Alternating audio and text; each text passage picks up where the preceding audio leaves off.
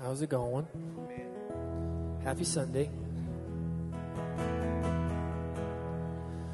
God, thank you for today.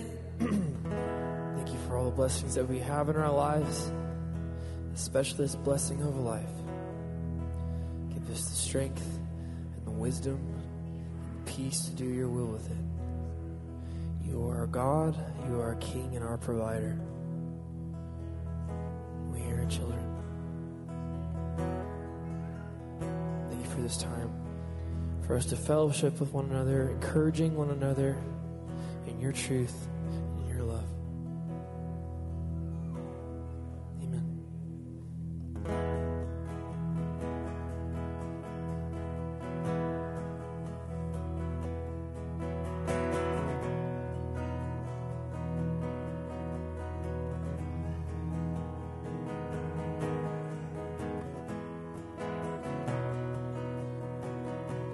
I feel the nations of the earth are shaking.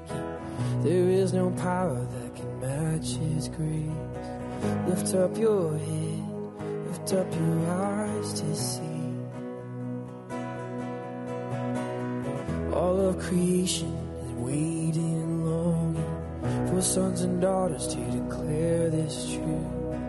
Lift up your head, lift up your voice to sing.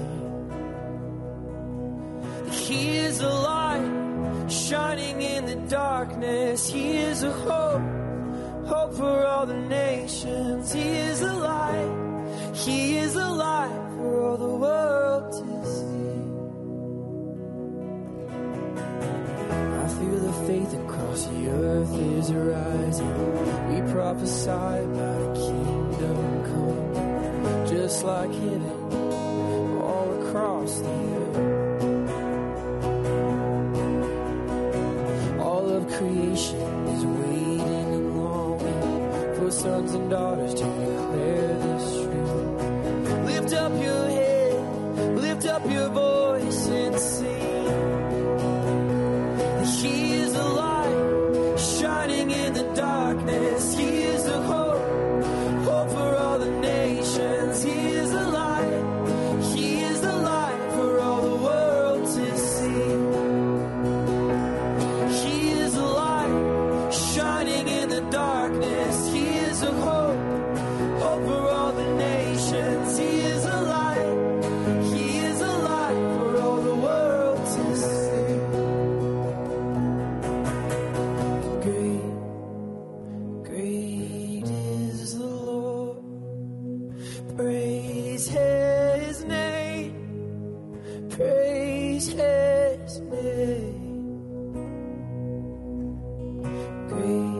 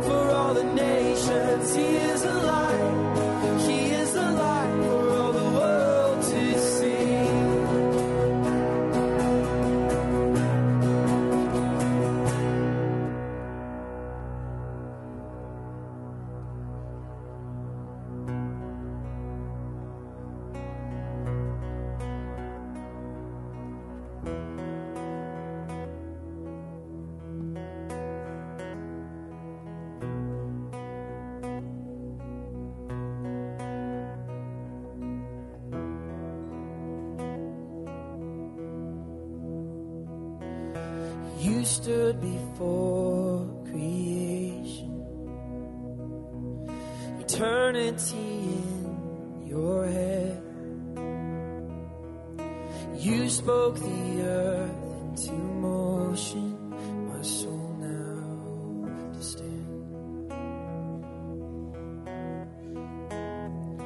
You stood before my failure, carried the cross for my shame. My sin weighed upon your shoulders, my soul now to stand. So what can I say? What can I do?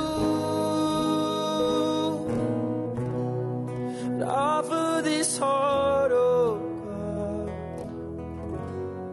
completely to you.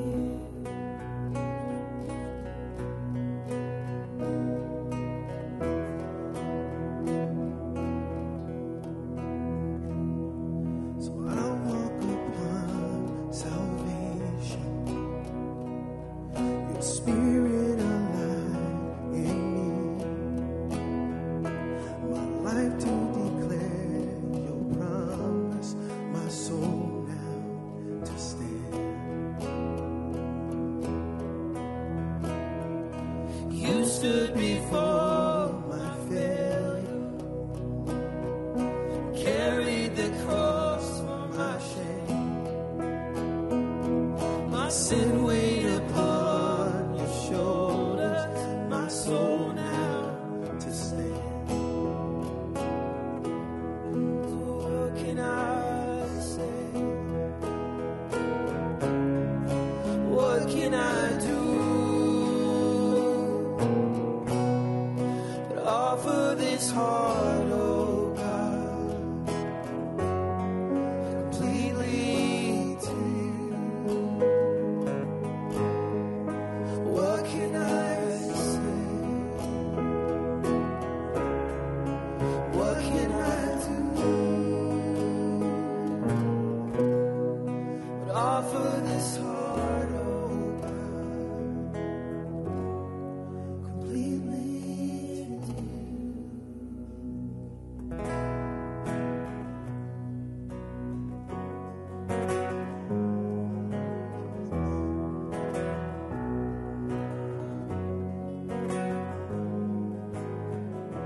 I stand, arms high, heart abandoned, in awe of the one who gave it all. I'll stand, my soul, Lord, to you surrendered. All I am is yours. So I'll stand with arms high and heart abandoned, in awe of the one who gave it all. I'll stand, my soul, Lord, to you surrendered. All I am is yours. I'll stand with arms high and heart abandoned, in awe of the one who gave it all. I'll stand, my soul, Lord, to you surrendered. All I am is yours. I'll stand with arms high and heart abandoned, in awe of the one who gave it all. I'll stand, my soul, Lord, to you surrendered. All I am is yours. All I am, all I am is yours. All I am is yours.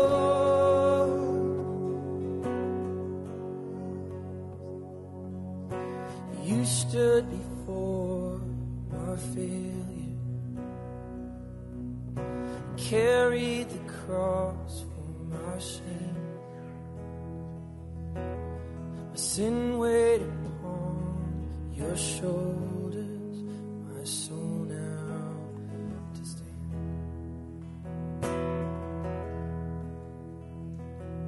So I'll walk upon salvation, your spirit alive in me, my life to declare your promise, my soul now to stand. So what can I say? What can I do?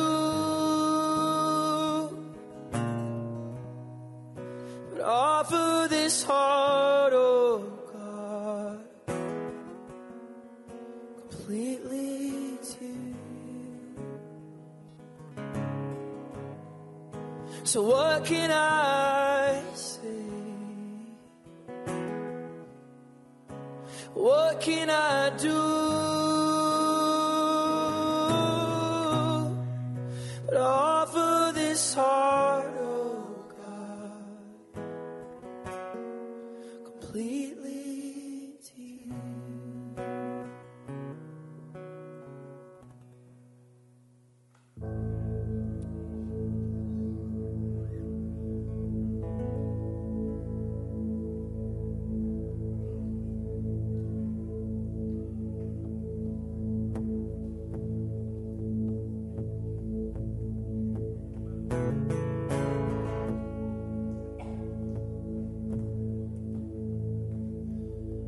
You unravel me with a melody. You surround me with a song of deliverance from my enemy till my feet are gone. I'm no longer a slave to fear. I am a child of God. I'm no longer a slave to fear. I am a child of God.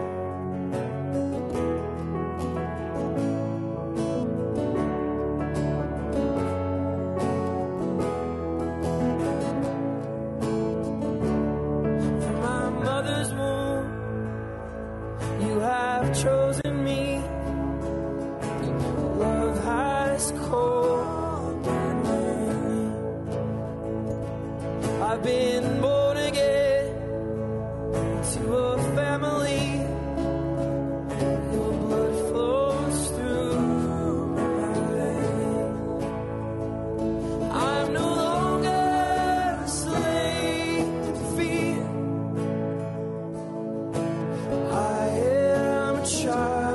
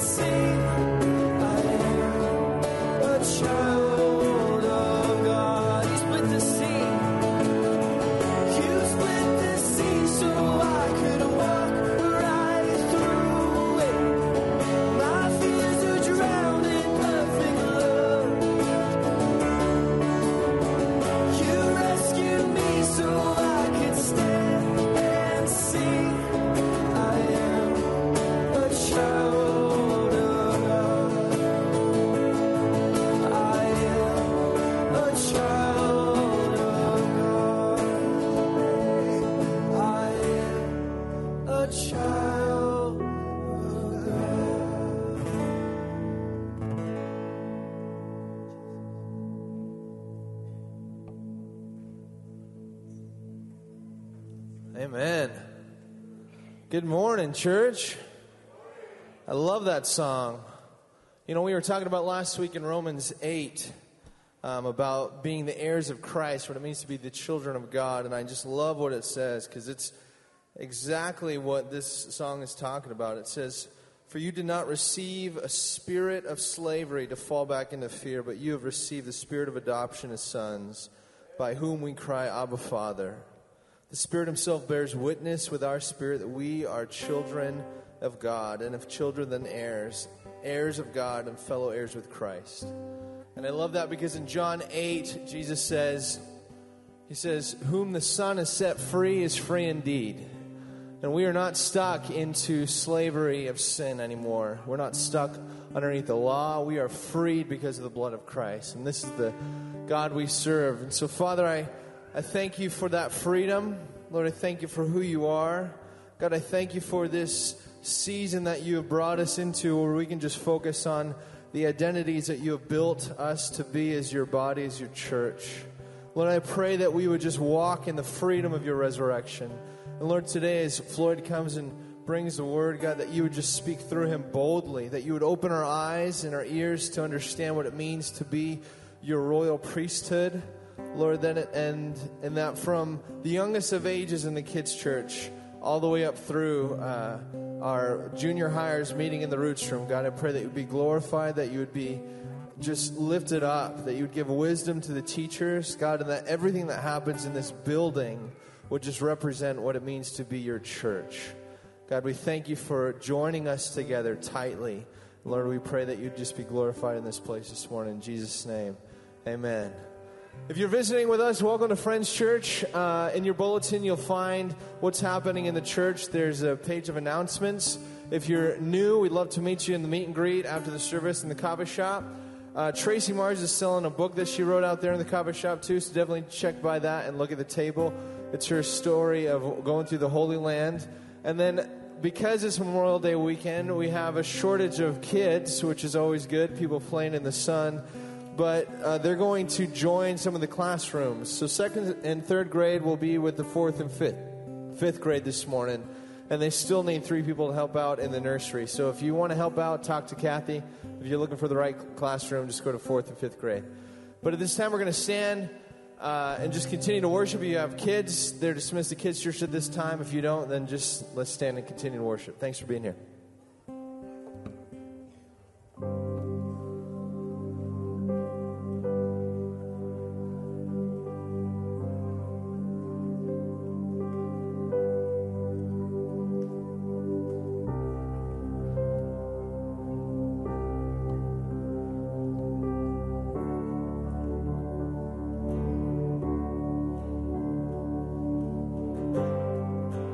Gracious and astounding.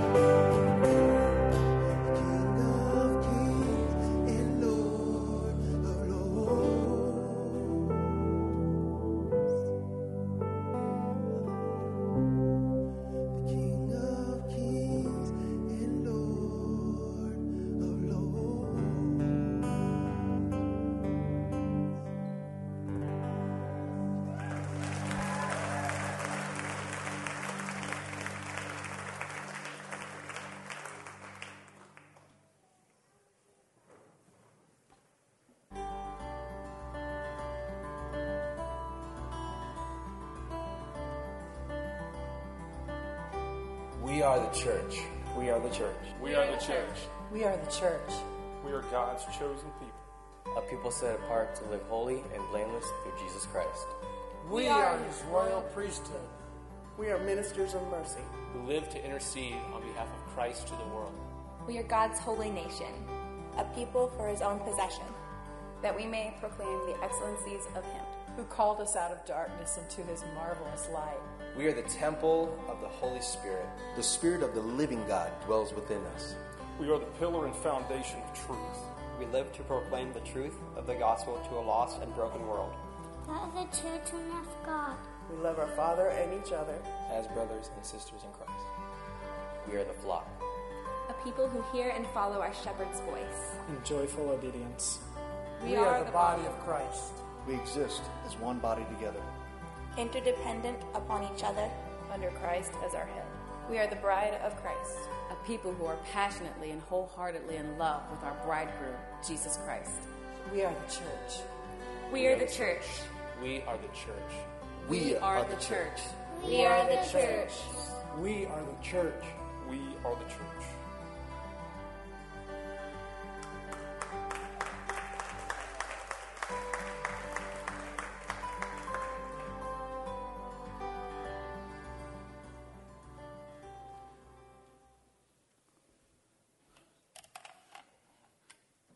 This is great without the lights. I can actually see you. No joke. With lights on, it all goes away.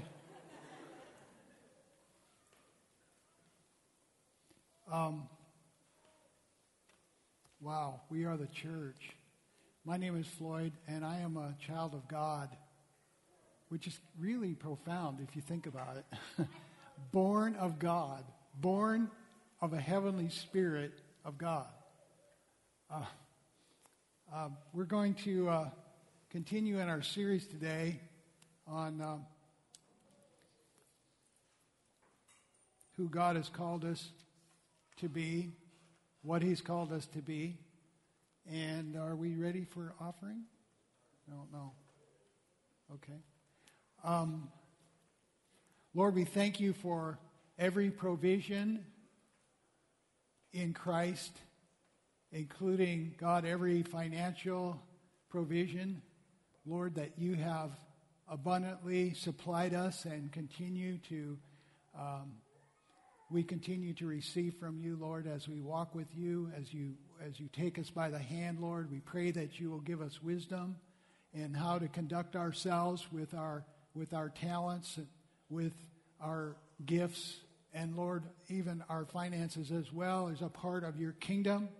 It's a part of Your economy, Lord, and regardless of what happens to this world, regardless of what happens to the economy of our nation, Lord, the economy of God and Your kingdom will be unshakable, as Your word says, and therefore, Lord, we put our confidence and our trust in You. And Lord, we pray that, God, as we sow this morning, it will be toward Your kingdom. It will be to meet the needs and to help Your body and help those in need, as well as taking care of the finances for this building. And Lord, we just sow now in faith and believe that, God, You see our hearts, Lord. And what we do is be in Your sight. And we thank You for it. In Jesus' name, amen. So, if you look at your notes there, I want to talk to you this morning a little bit about first of all, the basics of our identity. What are the essential ingredients in understanding, in knowing, and receiving our identities that we have in Christ, according to God's Word? And first of all, we need to understand that our identity is not by man. I love Galatians 1. It's such a 1:1. It's such a powerful verse. It's not just an introduction to the book of Galatians. It's not just an introduction that Paul is making to inform them of certain things about just in a common way of introduction, but he is actually making a very profound statement that echoes through the whole book. And in fact, if you can understand this first verse, you can understand the whole book of Galatians. But in this verse, he says, Paul, an apostle, not by man, nor the agency of man, but by Jesus Christ and God the Father who raised him from the dead. And the fact is that apart from the resurrection of Christ, his apostleship would be meaningless. There would be no apostleship. Because an apostle is a sent one. He is an ambassador. He is a representative of heaven that is taking the gospel to lands all around and inside and outside Israel, and was commissioned as an apostle to take God's word. And ultimately, it comes all the way to Fairbanks, Alaska, and here we are in this room, recipients of the apostleship of Paul. But he says it's not by man, nor the agency, nor the institution of man. It's something that he received from the Lord. His name, Paul, was not always Paul, it was Saul. But I believe that by the Holy Spirit, God gave him a new name, and he certainly gave him his apostleship. So he says it's not by man. It says in Ephesians 2:10 that we are his workmanship, created in Christ Jesus unto good works. We are not creating ourselves. We are not by our efforts or our sufficiency achieving levels of spirituality or ministry or anything. We are what we are, and we are who we are by God's word and by his Spirit and by his authority. And he declares our identities to us in his word. So, number one, essential ingredient in understanding and receiving our identity is that it's not by man. Secondly, the revelation of our identity precedes our transformation, manifestation, and function. In Matthew 16, there's a situation where the disciples gather around Jesus, and Jesus asks them, "Who do men say that I am?" And after giving several answers, he says, "But who do you say that I am?" And Peter answers and said, "You are the Christ, the Son of the living God." And Jesus makes it very plain to each one of them that when he says, "This did not come by flesh and blood, but my Father who is in heaven has revealed this to you." And then he turns to Peter and he says, "And you are Peter." His name originally was Simon, but he said, "You are Peter." So, in other words, what's going on there is that the disciples are getting a revelation of who Jesus was, his identity. And then secondly, Jesus is also revealing to Peter his identity. And that's what has to happen, because upon the revelation of, when we get a revelation of Christ and he gives a revelation of who we are, then upon that rock and that foundation of known identities, he is going to build his church, is building his church, and the gates of hell will not prevail against it. Because there's going to be resistance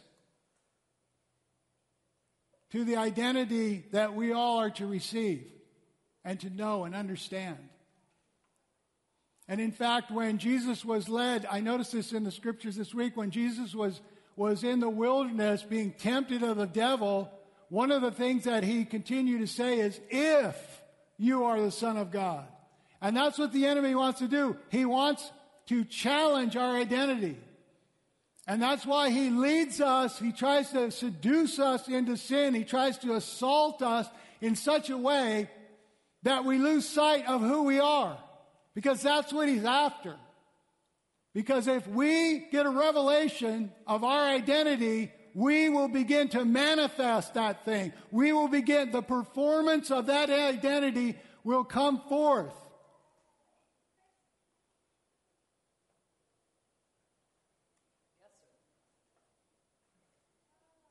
So the revelation of identity precedes the manifestation. And don't be concerned about that word revelation. We have the Holy Spirit, and we should be hearing from God on a regular basis. And that hearing from God and seeing things in the Spirit is called revelation. It's something that is not a product of our natural minds. It's not a product of our three marbles. It is an impartation by the Spirit. And oftentimes, most of the time, it's a revelation of this book. We read this book. We pray over this book. We set our minds on these things. And as we do, God takes that information and He transforms it part by part, bit by bit, into revelation. And so we should not be thinking that the word revelation is some sort of prophetic thing out there in space, but it's something that we are to walk in daily. Let God reveal that to you. And if you don't understand what I'm saying, then you need to go into that secret place and ask God to begin to give you revelation.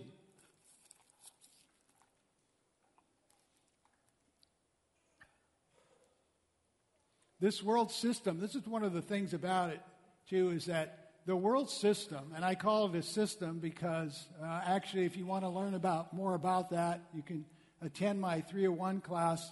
It's June 14 and 28 coming up in a few weeks here. And I will go into depth into what I call the world system, which I also use the term the Matrix, if you've seen the movie The Matrix, because this is a system that is designed to give us certain mindsets and certain principles by which we are to live. And one of the primary things that it wants to impart into us is a performance mindset. In other words, you perform, and then you, based on your performance and your own qualification, you become. But in God's kingdom, it works just the opposite. God declares who we are and what we are, and as we receive that revelation and we understand it, we begin to walk in it. We begin to do. So who precedes do?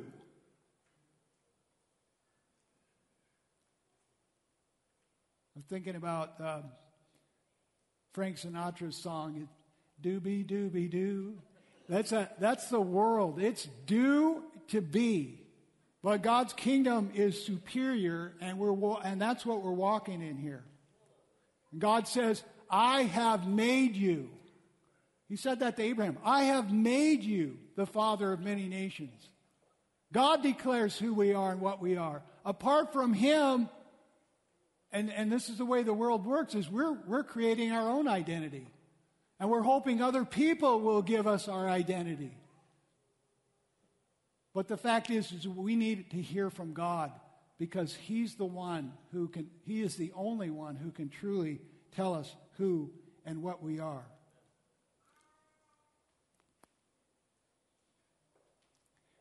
Fourth, in your notes there, it says, the gospel, and what I'm talking to you about today and what we've been talking about for weeks, requires and necessitates a thorough and complete and extreme, radical reprogramming of our natural, carnal, religious, earthbound matrix mindsets. Because one of the things about it is that it completely messes with our time-space continuum, the natural world that we live in. So much of the gospel is completely out of the box when it comes to the normal way that we think. For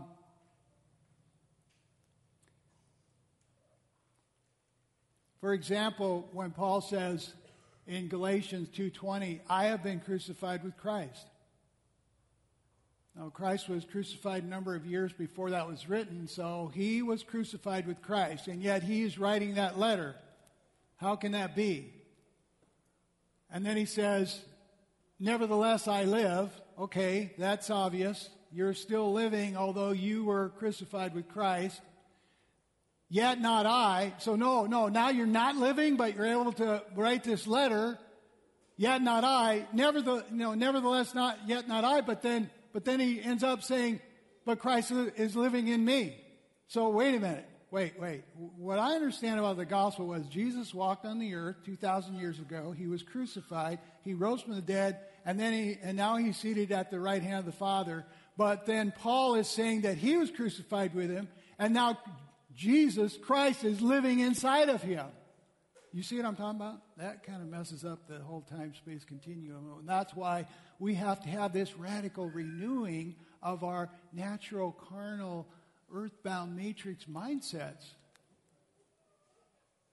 I mean, it takes a lot to renew our minds to this word. And we have to understand this word did not originate from earth. This thing is extraterrestrial. This thing is from heaven. And when it speaks about heavenly things and a reality from that perspective.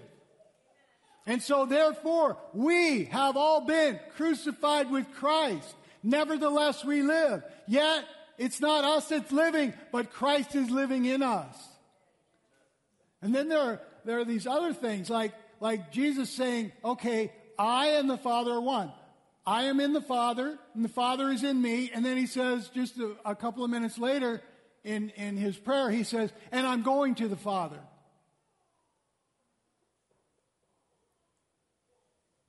I mean, this takes renewal of our minds. And that's why we need to baptize ourselves in His Word. We need to be in His Word every day. It needs to be circulating through your mind. Do you realize one of the things I think about is that when we're watching movies, we are being programmed. Because most of the things that are going on in the movies that we watch are completely natural. There is no faith. It's total unbelief. And it's people going through situations and dramas and comedies and all these things are going on. And there's no God in it. And yet we need to be walking in His Spirit and in the revelation of His Word. We are heavenly beings. We were born from above. We are children of God. We were born to live in an otherworldly sense. And so this gospel and this word and the whole idea of the kingdom requires a deep and profound repentance. And it's not just, normally when we think about repentance, we think about repentance from carnality. But it's a repentance of the whole system. It's a repentance by which we can then receive what God says about us and begin to walk in it, because this is who we are. And so that requires repentance. Repentance is changing your mind. It's renewing your mind. And so I thought for a minute we would take a quick review of what we have been covering in the last few weeks. And one of the identities is living stones, that we are being built together, a spiritual house. One of the things that Eric said was, your testimony becomes my faith. So we each have these testimonies about how we came to God, but also what God is doing in our lives, and it just builds our faith, and that's a part of being built together. And one of the things that he did during his message that really hit me, he kept putting his fingers together like this, and I just got this really graphic picture of us being living stones, being put together and lined up with the chief cornerstone of that building. And this construction project has been going on ever since the days of Abraham. And over the centuries, we are all a part of that. In fact, God declares that we are the sons of Abraham.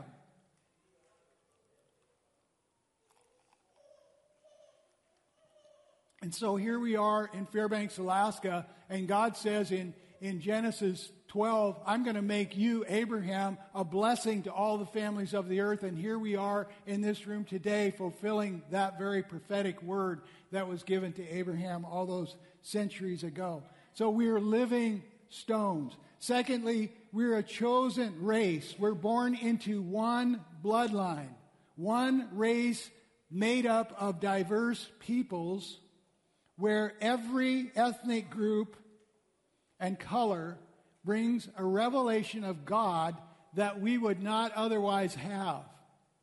Man, that hit me, like a ton of bricks when Eric began to speak on that. It was powerful. It was profound, and it really changed some of my neurons up in my brain here. And I started to go, wow, this is awesome. Yeah, and that's why we want ethnic groups from all over the world. We want to see what they bring to the table. I watched people from Fiji and their music, and maybe those from Africa and other parts of Asia, and they bring such a unique flavor to the body of Christ, and we all need to receive from one another, even in our own nation. There's a diversity. It's a beautiful thing what God is doing, and each individual and ethnic group brings something to the table that we would otherwise never know or see or understand about Him. Because we are a revelation of Him. Because His Spirit is living in us. And so then there was the children of God, that we are children of God, that we are wholly and completely and totally dependent upon Him. I think one of the most profound revelations that we need to get is apart from Him, we can do nothing. And so we are like children. And I love some of the things about children are just awesome because I have some couple of nearly 3-year-old granddaughters now, and just to look at how they think and how they are so open to learning and I taught my granddaughter Lucy a couple of words this last weekend when I was in Anchorage. One of them was conversation. And then I taught her another word. Oh, yeah, she's walking around talking about conversation. And then I taught her another word, and I didn't have time to teach her the use for it, but it would have been, Daddy, what you're saying to me is, and here's the word, is inscrutable. And so she's going around talking about inscrutable. And it was, pretty awesome. But that's children. They're open. They're open to what God says. And that's the way we need to be. We need to just take everything out of this word. Receive it all. Children receive and they're open. Adults calculate. And we need to be like children in that regard. Next, there was a holy temple. And we talked about how God, number one, we are holy. We are holy. All of us in this room are holy and sanctified. And if you have problems with that, it's because, like I said a couple of weeks ago, you have a performance mindset. Because you are made holy and sanctified by the offering of the body of Jesus on that cross once and for all. And that needs to be a part of the renewal of our minds. That needs to become a reality in our minds. It is so difficult for us to receive things for free. But we have the gift of righteousness. And we need to receive it. And when we receive it, when we receive these gifts, when we receive these identities, then it will affect our behavior and our performance. And that's the way it has to be. We have to hear from heaven. We have to receive from heaven. And then things are transformed in our lives. And then Brian talked about how we, the church, are the pillar and ground of the truth. That there is absolute truth and not truth that's just relative to whatever you think it is. I was at the Student Rec Center one afternoon, was playing soccer, and we kind of finished up, and then there was a group of the guys that were standing around, a little group talking, and one of them was assistant professor at the university. And when I walked up, I realized they were talking about some new revelation of Oprah about moral relativism or something like that. And I walked up and I just said, and I kind of pushed myself into the middle, and I said, you know what? I looked at them all in the eye. I said, it doesn't matter what you think. It doesn't even matter what I think. The only thing that matters is what God thinks. And I said, and if God doesn't exist and we came from monkeys, then I'm with Hitler because it's survival of the fittest. And they got kind of quiet and changed the subject. But it's true. It's true. True.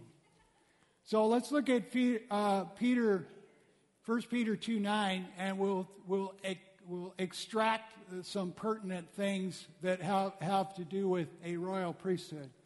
It says, you are a chosen generation, a royal priesthood, a holy nation, a people for God's own possession, so that you may proclaim the excellencies of Him who has called you out of darkness into His marvelous light.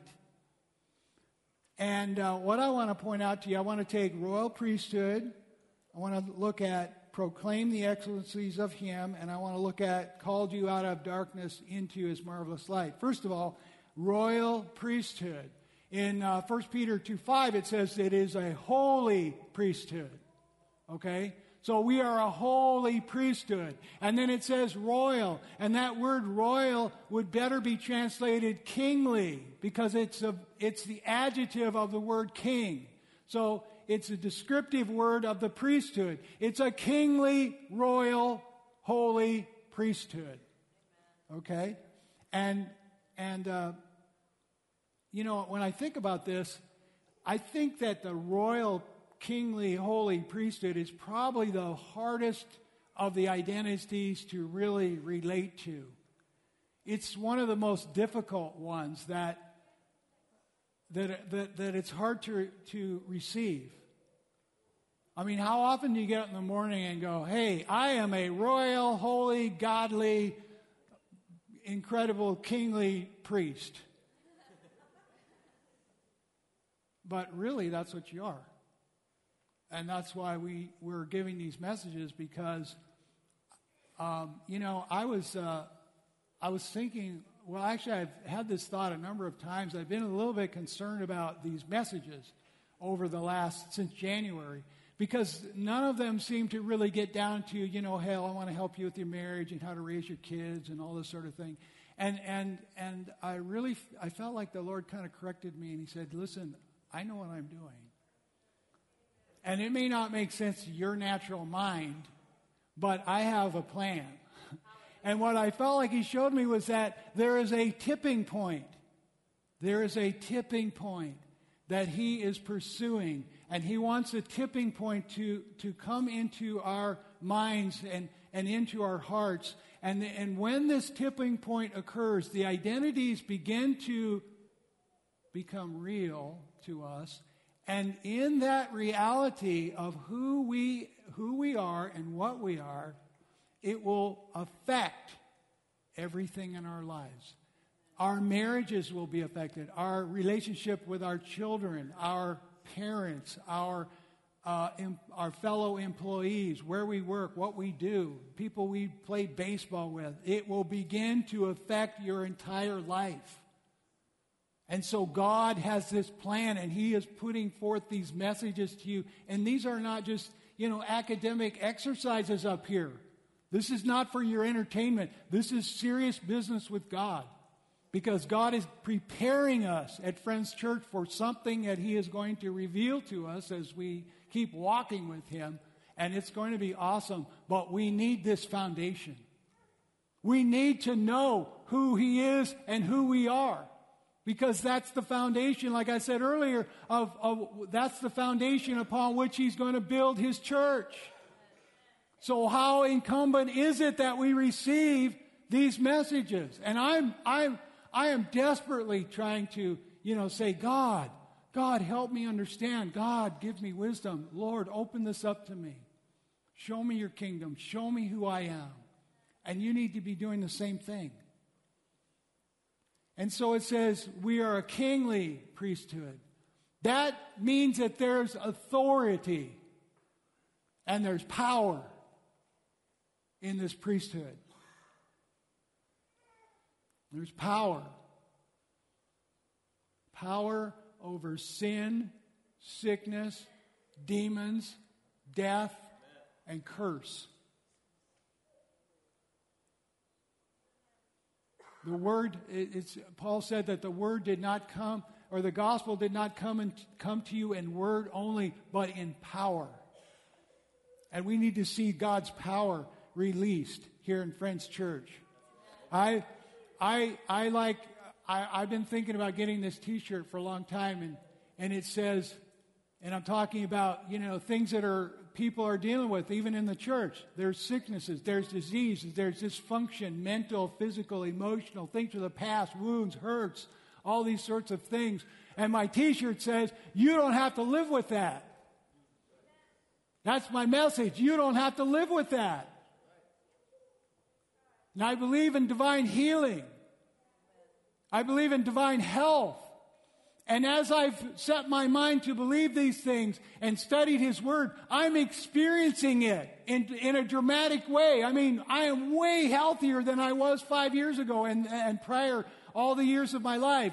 I don't get colds. I don't get the flu. I get a toothache and I pray and 2 hours later it's gone. And this has happened over and over, these types of things.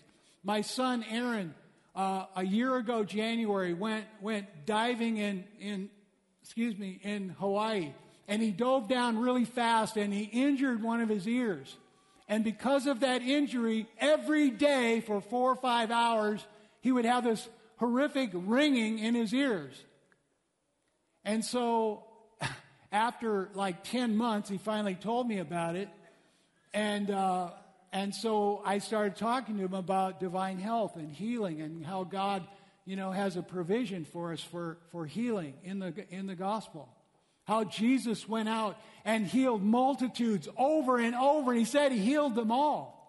And so I began to lay this foundation of thinking and the Word into Aaron's mind, and he began to, we went into this long conversation, and he asked me some tough questions like, okay, I got it. So I pray, Jesus, I receive your healing that you've provided for me, and I pray it in your name, and I'm not healed. Why is that? And I said to him, well, let me tell you, this is my take on it. I said, God has granted us to know the mysteries of His kingdom, but I don't know all those mysteries yet. But what I do know, that's what I stand on. And so therefore, I'm going to believe for your healing. And I said, if you will take a position with me, one in which even if you live to be 85 and you have ringing in your every single day of all your entire life, you are still at 85 believing and receiving your divine healing and health from Jesus, then on the basis of that, I believe we can see it a lot sooner than that. But you have to take that position. And he said, Dad, well, let's do it. And so I prayed for him that day, and nothing happened. That was this last January. And this whole thing continued, and he took his position, I took my position, and then in February, I think it was, he went to the ear, nose, and throat specialist, and he had it looked at. And the guy gave him an MRI. The doctor put him through an MRI, and he looked into it, and he got the results, and he said, okay, we're done. And he said, the MRI shows there's nothing there's no tumor, there's nothing that I can operate on. Therefore, since it didn't disappear in the first couple of weeks after it happened, you're going to live with this the rest of your life. Just get used to it. There's nothing we can do. Goodbye. And I'm really glad that happened, because my son has just graduated from medical school. He has a very scientific mindset. And I'm glad that made it official that there was no natural cure for that condition. So then he continued to pray in the same way after that happened. He did not abandon. He did not, fall into unbelief, but he continued to believe. And a few weeks later, bang, suddenly stopped. Everything was cleared up and has been since then.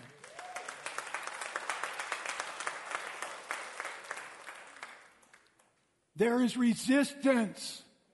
We have to get it into our minds that by faith we believe things that are contrary to our natural thinking, our circumstances, other people, the thoughts of our own mind, demonic things coming against what God has spoken.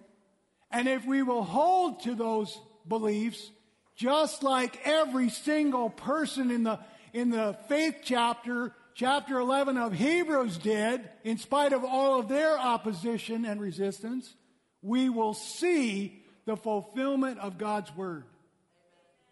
And that is especially true with our identities. Don't let your own natural mind, nor the challenges of the enemy take you and rob you of what God has said to you, what He is saying to you, who you are and what you are. Because if you will hold on to it in belief, like Abraham did, he believed that the one who had promised was able to perform it. And that's what we have to do. We have to hold on to what God has spoken to us and what is in His Word. And so we are indeed a holy, royal, kingly priesthood. And what is the basic idea of a priest? I think it can simply be summarized this way. A priest is someone who stands between heaven and earth. And the ministry goes both ways. And I think that's especially pertinent to Friends Church, in that the structure that we adopted for Friends Church came out of Acts 13, 1-3, and it says there that while the church there was ministering unto the Lord, the Holy Spirit said, they had their attention upward. They were ministering unto God. They were worshiping. They were praising. They had entered into God's presence. And in His presence, the Holy Spirit spoke to them. And He said, separate unto me Barnabas and Saul, Paul, Barnabas and Saul, unto the work to which I have called them. And then it says, as they prayed, I believe they were praying and their worship was going up and God said something. And then they prayed they prayed for Paul and Barnabas. And then it says they sent them out. And this lines up with the holy priesthood here in 1 Peter 2:9. It's right here in this verse. In the first place, they are this royal priesthood. That's what we are. We receive that in the secret place. We receive that as we take His word and we pray and we meditate and we fill our minds with it. And suddenly, somehow, through the operation of the Holy Spirit and His word, it becomes a reality in our minds.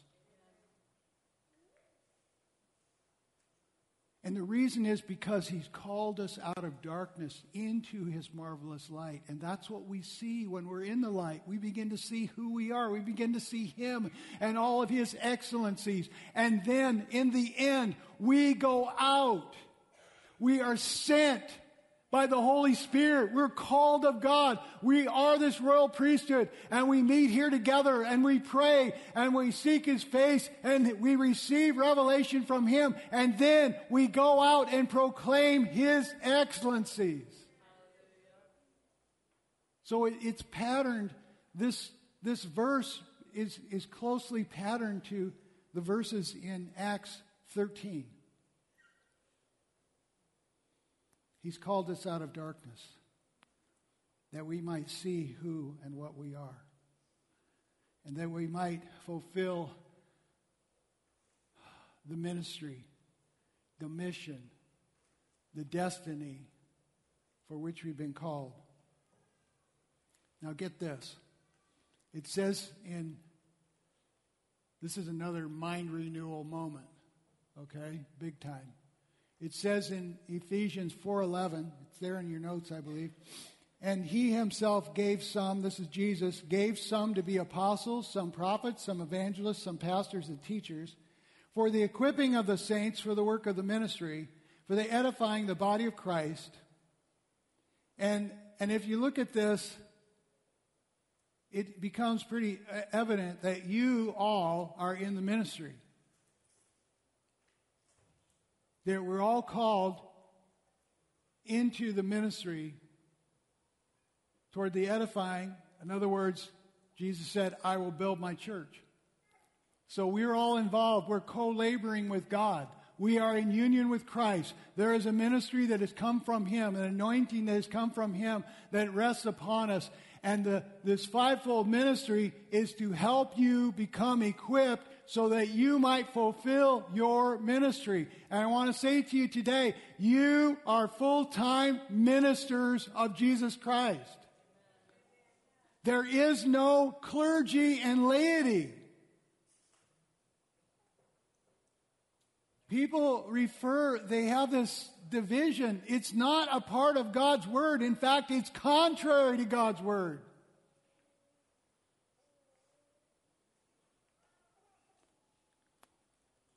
I looked up the word layman and lay and laid, and I noticed there was a number of interesting uses when it says, think of a layman as being in layaway or a layover, laid aside, laid down, laid off, laid up, and laid waste.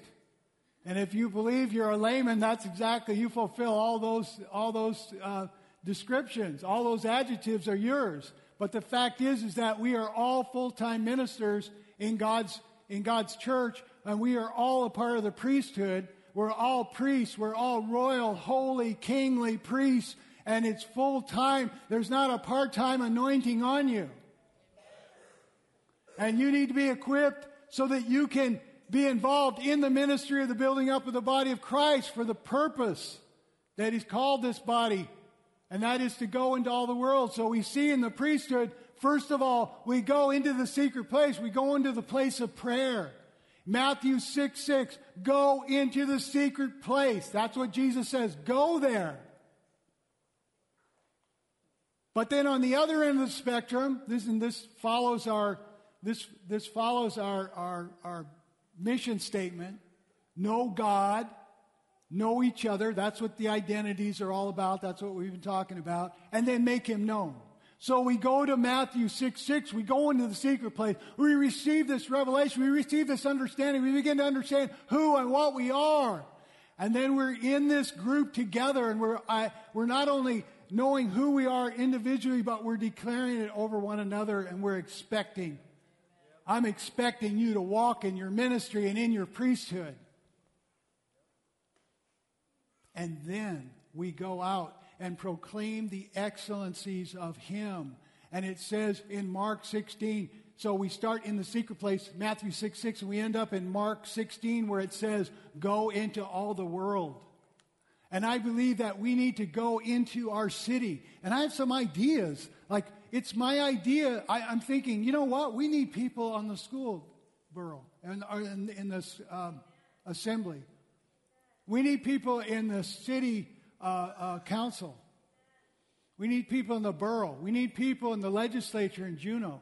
We need to start penetrating our culture and our society and bringing our priesthood from the secret place and beginning to change the atmosphere of those areas that God has put us. Because what happens when you spend time in the secret place, God begins to impart His heart into you for a specific call, for a specific ministry, an area, a sphere of ministry. I think of it like, I might compare this to way I was trying to describe to one of the pastors yesterday in our city, and guy from a different church, and was talking about how the fivefold ministry could be looked at kind of like in terms of sunglasses. And the apostle would have brown sunglasses because he sees land and territory that needs to be conquered and colonized by the kingdom of God. And the prophet is blue because he's always looking up into the sky, into the heavenly realm. And the pastor, he might have green because he's looking for grass to feed the sheep. The evangelist has got red sunglasses because it's all about the blood of Jesus and you need to be saved. And the teacher maybe is a purple because he's looking into all the majesties of God. And in the same way, when we begin to understand our call, our specific area and sphere of calling, we begin to maybe identify and move toward that area that would be in the five. In other words, like, for example, Ginger Orem has absolutely the reddest glasses I've seen in a long time. Man, everything is about people getting saved. I mean, she is out there talking about His excellencies all over the planet. In fact, I hope she doesn't mind me saying this, but she's about to be interviewed for the 700 Club and featured on that. But she has these red sunglasses. Mine are bluish. And each one of us has an emphasis that God is putting into us. And you need to know what that is and then begin to walk in it. Because whatever God says to you, whatever He speaks to you, whatever He begins to reveal into your heart, He gives you the power and the grace to fulfill that very thing. Okay? And so we're all in this full-time ministry. You know, it's like these identities need to be so profound. And I know that this is the hardest one to relate to, it would be difficult for you to be sitting on an airplane and the person next to you says, "Oh, hey, what do you do?" And you say, "Oh, I'm a holy, royal, kingly priest." You know, I mean, it's like, but that's what we are. And it's full time. So, I mean, really, that is what you do. That's who you are.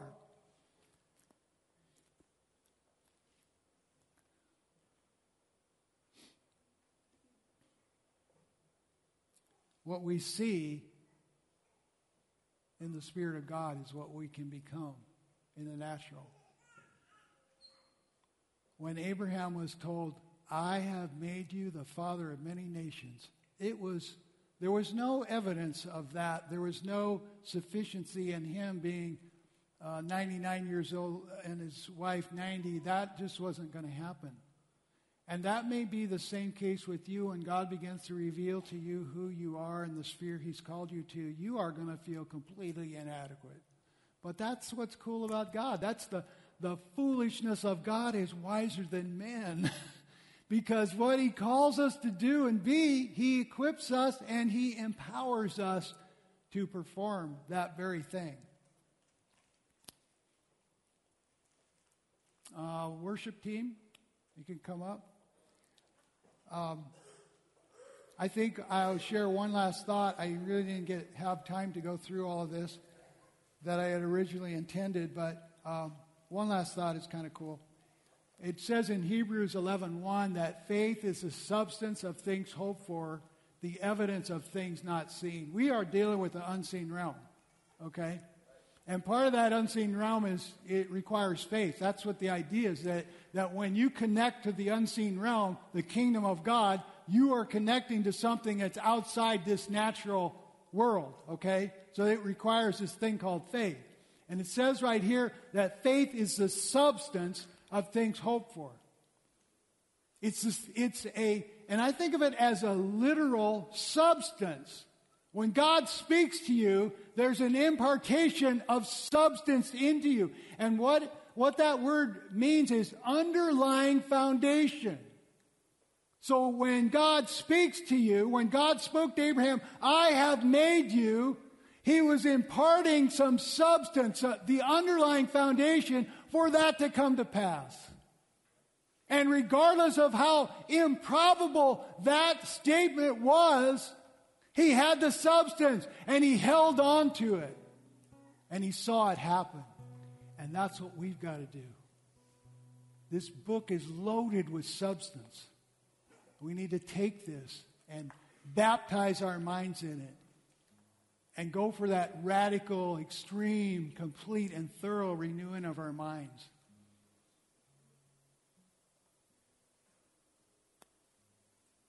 So, Father, we thank you, God, for your word. Let a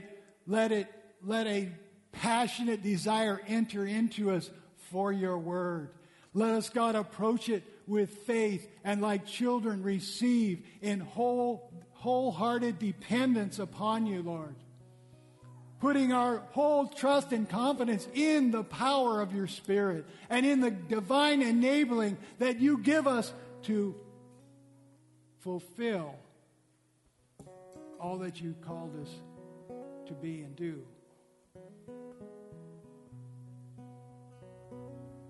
God, we believe that it is your will to fulfill the identities that you have given us.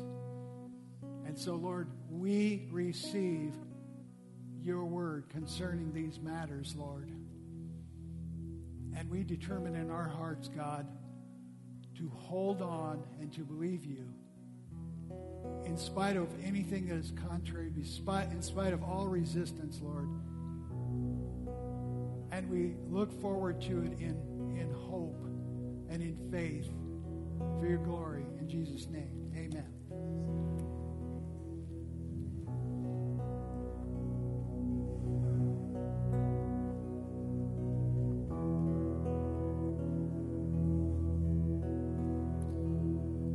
You stood before creation, eternity in your hand.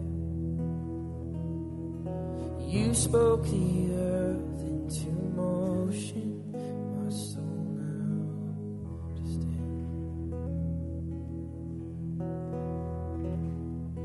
You stood before my failure, carried the cross for my shame. My sin weighed upon your shoulders, my soul now stand. So what can I say? What can I do? But offer this heart, completely to you.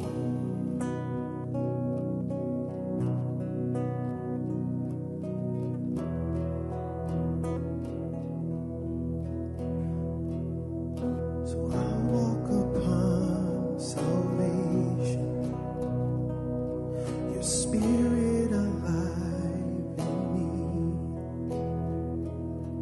my life to declare your promise, my soul now to stand.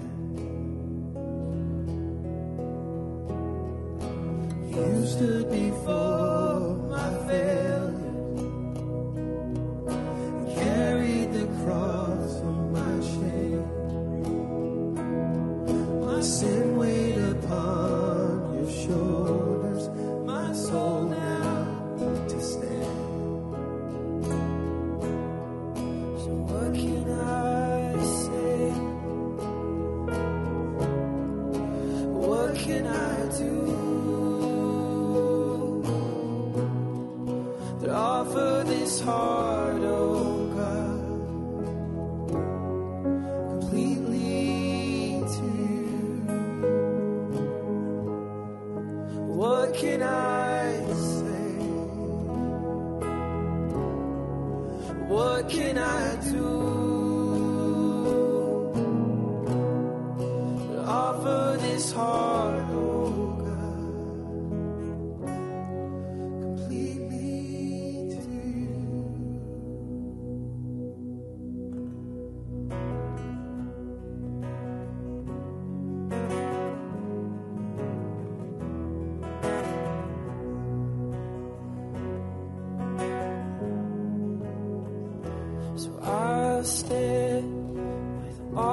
arms high, heart abandoned in awe of the one who gave it all. I'll stand, my soul to you surrendered. All I am is yours.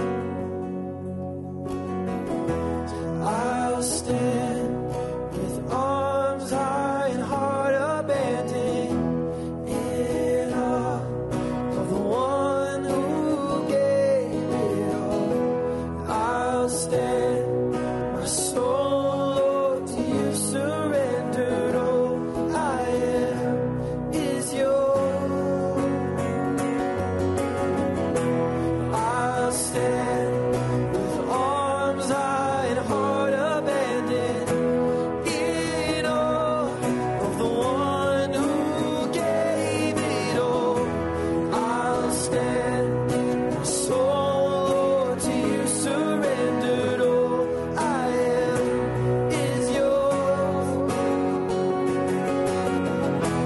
I'll stand with arms high and heart abandoned in awe of the one who gave it all. I'll stand, my soul to you surrendered. All I am is yours. All I am, all I am is yours. All I am is yours.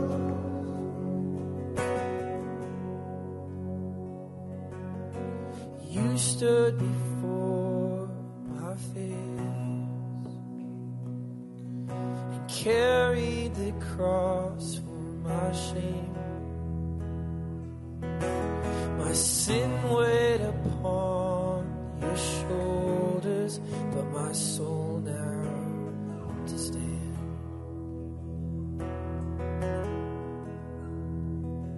So I'll walk upon salvation with your spirit alive in me. My life to declare your promise, my soul now to stand. So what can I say?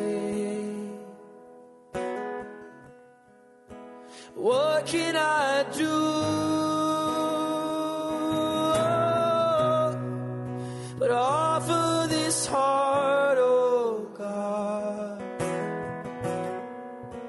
completely to you? So what can I say? What can I do but offer this heart, oh God, completely to you?